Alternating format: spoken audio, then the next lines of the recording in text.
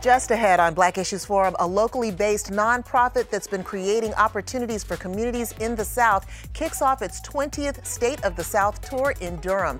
Find out how MDC is continuing to create equity and how you can get involved. Stay with us.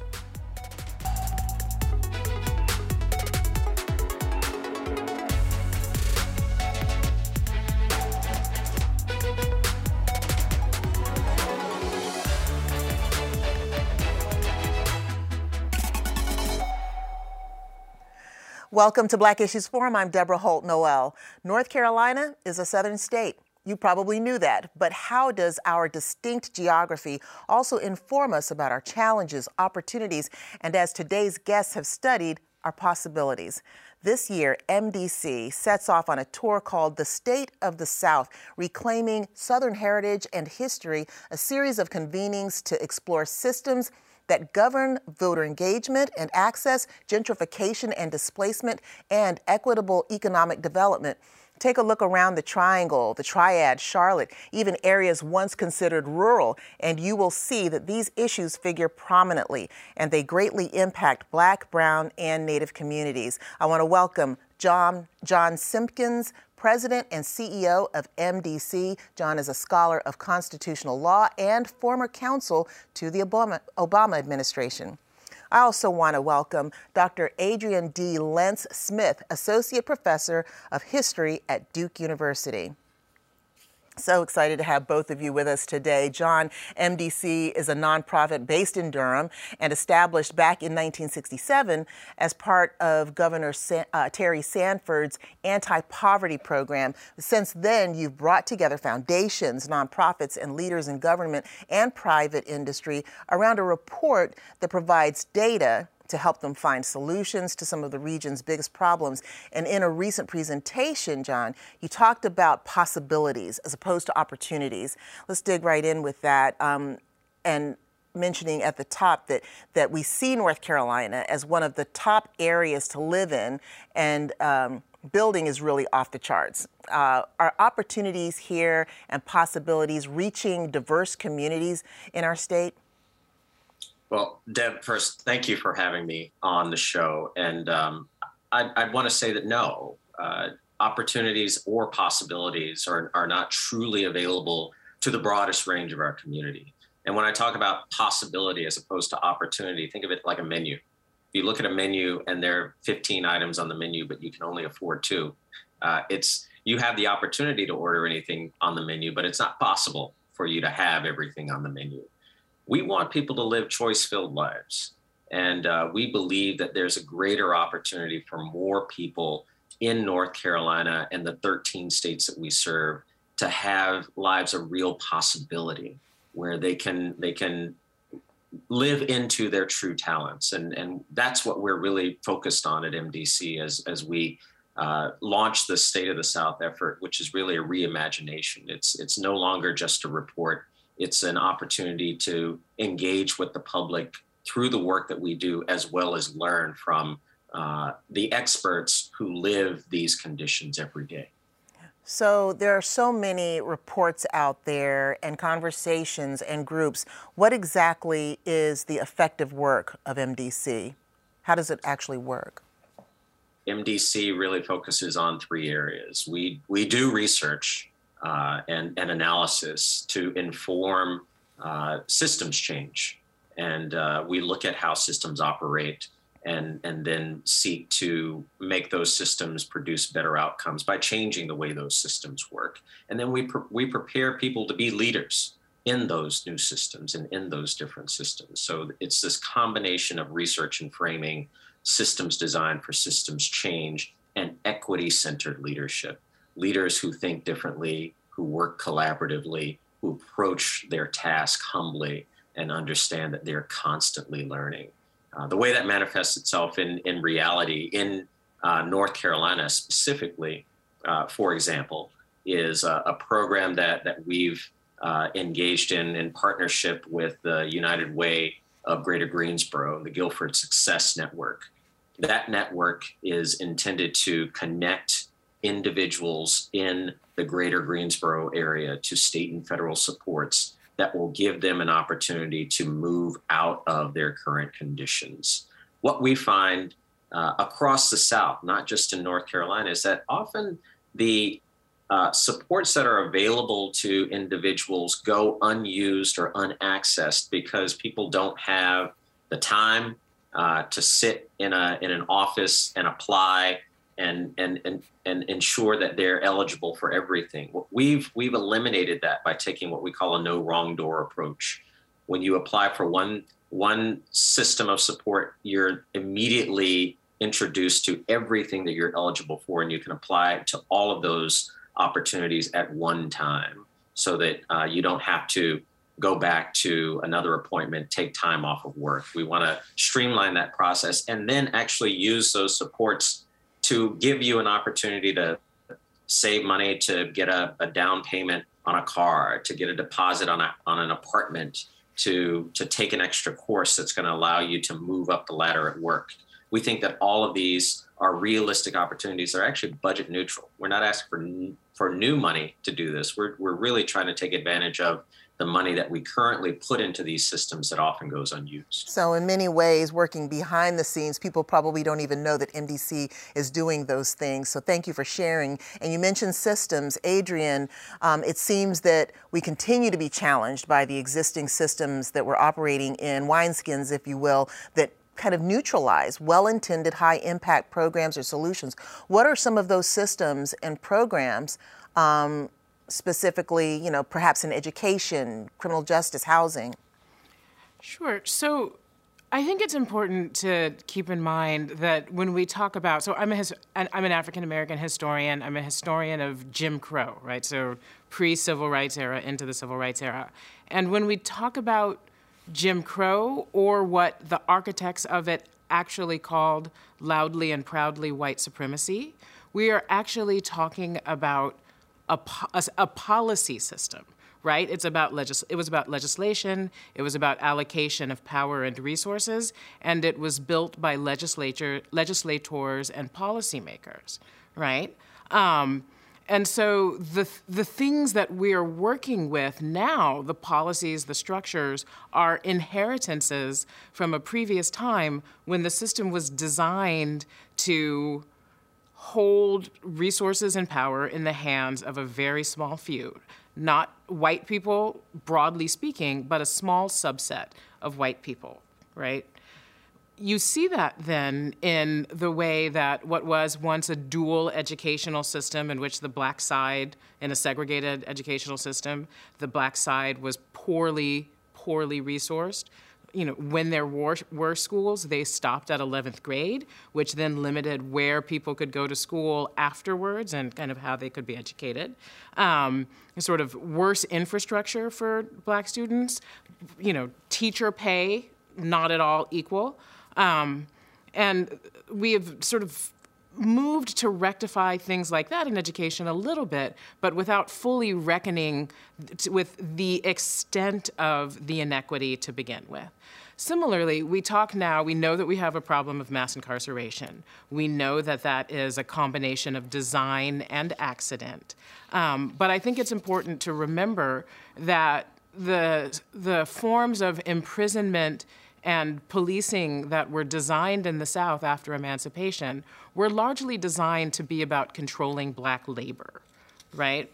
And the language of black criminality that emerged in the South and elsewhere that was crafted, again, by kind of white media and white legislators, was also kind of a byproduct of an attempt to make sure that African Americans stayed in their place. We still traffic in the language of black criminality too often without thinking about its origin and the ideological and practical work that it's done. We are still building on a system of incarceration that did not begin with rehabilitation or safety in mind so much as it did labor control. And then finally, I'd say about housing that so I live in Durham. I love Durham. I am excited in many ways for the ways that Durham is growing and developing. It's also the case that Durham, as many places in the South, have a long history of of cordoning off places where people of color could live and might live through restrictive covenants, through where folks could get loans, or where we talk about redlining or things like that.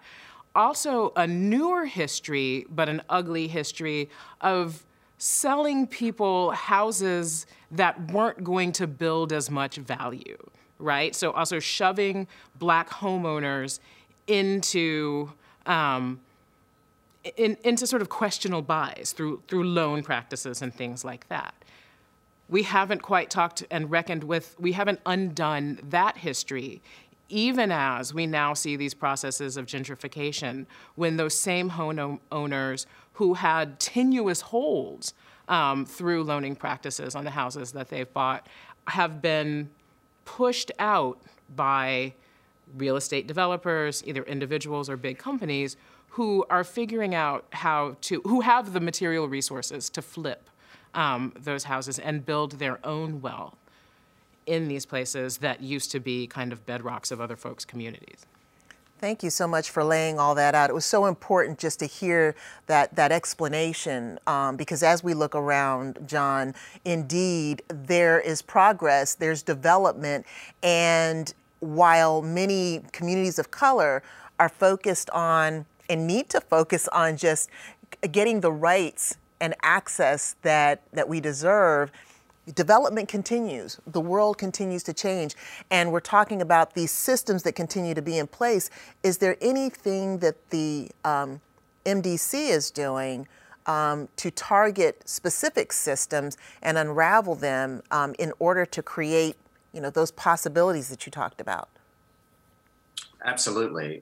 There's first the example that I gave in Greensboro. That network will launch within the next month or so, and the hope is to pull 3,000 families out of poverty. If you think of an employer coming into a community saying that we can provide 3,000 jobs, that would be a monumental impact on that community, and we hope to see the same kind of impact in Greensboro through this work, and then to take that model to other communities. In addition, we think about where are the other levers that impact all of these conditions that Adrienne laid out so well. And one of those levers is philanthropy.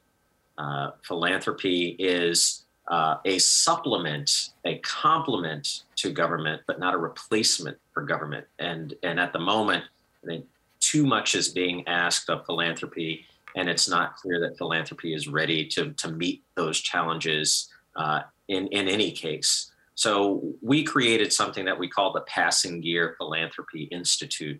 And that's really an opportunity to engage with foundations across the country to help them think about how to infuse equity into their grant-making practices, how they think about evaluating projects that they're engaged in, and what time means to them, not on a quarterly basis, but a longer time horizon for those investments.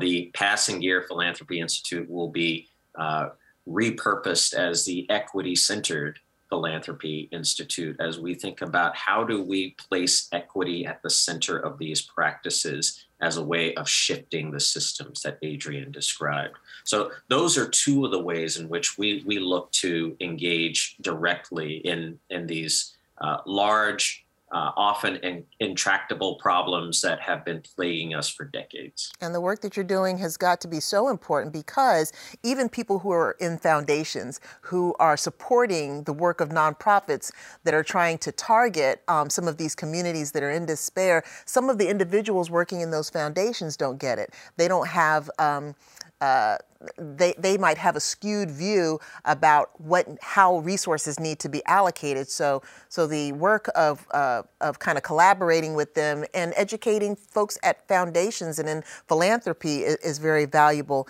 And Adrienne, I want to bring you in on this question. We only have about a minute and a half, I think. But do you think that democracy in our nation is in fragile condition compared to where we were, say, 50 years ago? I mean, we look around and we see that things are so desperate, or we feel like they're desperate, but how does it compare, do you think? I do think that democracy is in fragile condition compared to 50 years ago. I mean, think about it. 50 years ago, the Civil Rights Act and the Voting Rights Act were new, and people were committed to bringing them to the ground so that they did their work, broadly speaking. We've come to a moment or an era 5+ decades later where some folks decided that the Voting Rights Act didn't apply anymore in this very region where the disfranchisement of people of color and large swaths, actually, of white people who got caught up in the net, where that was the sort of foundation. Disfranchisement was the foundation for all of the other inequities that we've talked about, which means that with the Voting Rights Act divested of its power, there is the possibility that such structures can get put back into place without people having the capacity to push back and stop them from happening. So I worry about the anti-democratic trend that I see is kind of happening broadly. I'd love your thoughts on this too, John. I as a constitutional scholar and a student of constitutional design, I think we're at a perilous point. We have seen this before. I call it the second redemption. It's a version of what we saw in South Carolina and other states across the South after Reconstruction, when there was literally an overthrow of democratically elected governments, and we've already seen attempts at that at the national level. Well, we know that the upcoming convenings kick off in Durham on October the 27th, and I hope that people will engage because it promises a great conversation and a great education. John Simpkins, Dr. Adrienne Lentz Smith, thank you for your leadership and your scholarship. Thank you. Thank you. Artistic expression plays a strong role in moves towards social and economic equity and justice. Maybe that's why the kickoff event for the True South State of the South Tour in Durham is an evening performance and dialogue at Hayti Heritage Center. Joining us now are two of the evening performers, choreographer and dance artist Alexandra Joy Warren, founder and artistic director at Joy Movement, grounded in history, exploring the future. She's also an assistant professor of performing arts at Elon University and director choreographer for their music theater program. And also we have Marcus Kaiser, an artist and graphic designer.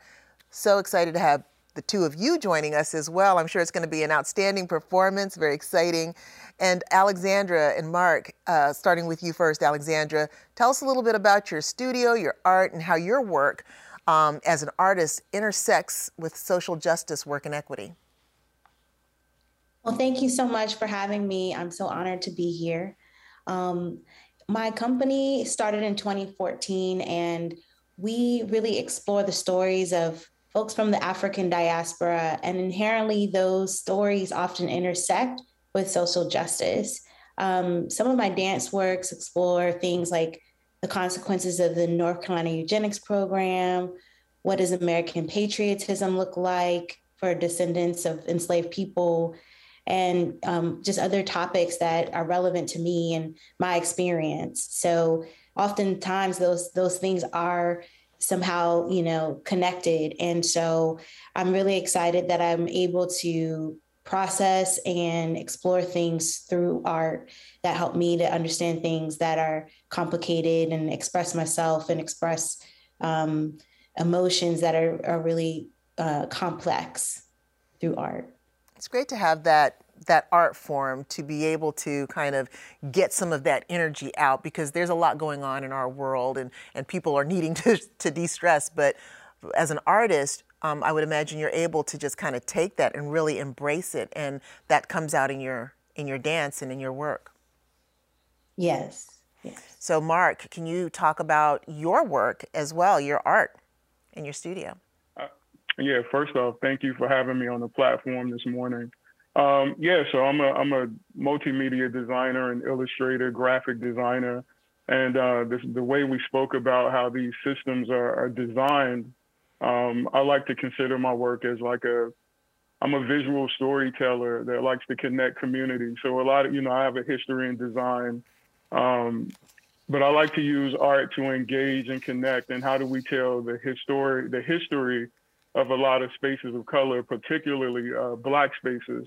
And then I just, how do we apply the like from a standpoint of graphic design and marketing? We're always creating things to sell lifestyles, to sell images, but like, how do we sell systematic change through visual languages? And that's pretty much the base. That's pretty much the cornerstone of my work. So I take my design thinking and I use it to, help and build, better futures or whatnot. Wow. I think about, the art that I see around me, and Alexandra, where do you see the influence of art giving that voice that Marcus talked about to Black communities in the South? Yeah, art allows us it gives us the space to process our present circumstances. And it also allows me to be able to imagine a new future. A future is not only where we exist, but we also thrive in. And so I think that space and creating that, it's not only just for me and for my other artists that work with me, but it's also for everyone that experiences the art. I'm often inspired by other forms like novels, films, visual art, so on and so forth. And so those things really bring me into new spaces and give me imagination. So my hope is that my work can do the same. And I think that sometimes art pushes things forward faster than policy or law, unfortunately. Wow, that's a really provocative proposition. I'd love for you to think about any art forms that you think have pushed policy. And while you think about that, Marcus, we have a poster that you worked on. Sometimes you're able to partner with an organization and get a message out. Can you talk a little bit about the economic development campaign that you worked on for the City of Charlotte government? Yes, so actually I was working with Solid, Solid is a PR agency here in Charlotte. Shout out to Tracy Russ, I'm great friends with him. So he approached me and they were applying for, they were trying to lock down a new economic growth campaign for Charlotte. And they had this idea of how do we reimagine Queen Charlotte? And like as Alexandra spoke, talking about the future and reimagining these things, but also understanding like the history and the past of where these things come from. I sort of took a wild stab at Queen Charlotte. I made her a Black woman. We gave her a motorcycle. It was really, to me, that stuff's not radical, but I guess in corporate spaces, that stuff seems kind of radical or whatnot. But yeah, it was a cool campaign, and I redesigned it.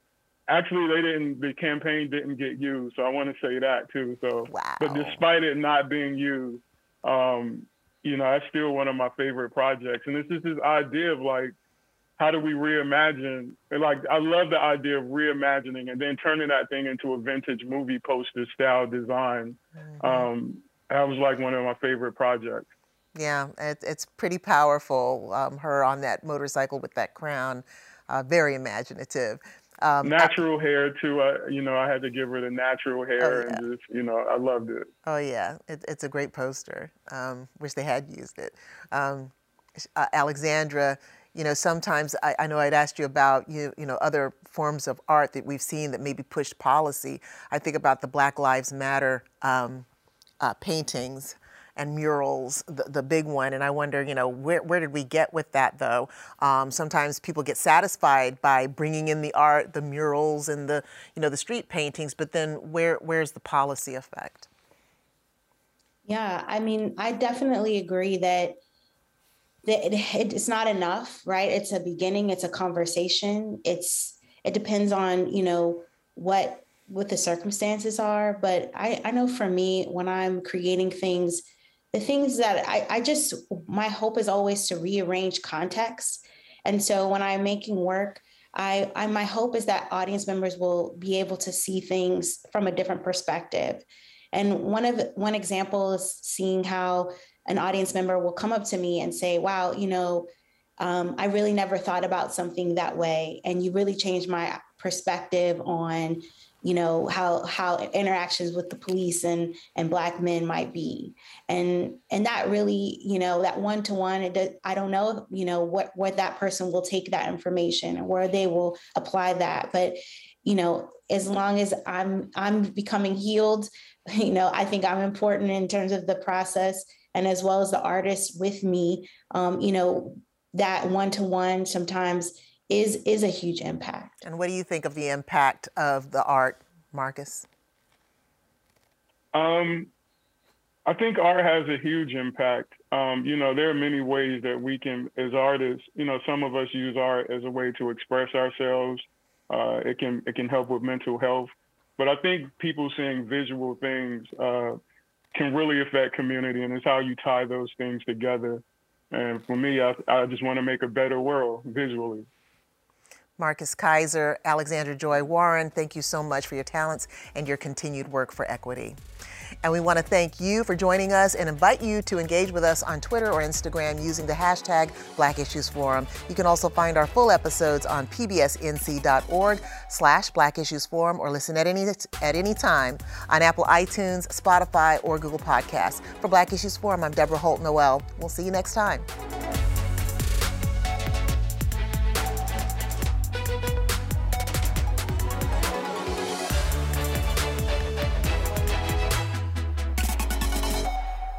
Quality public television is made possible through the financial contributions of viewers like you, who invite you to join them in supporting PBS NC.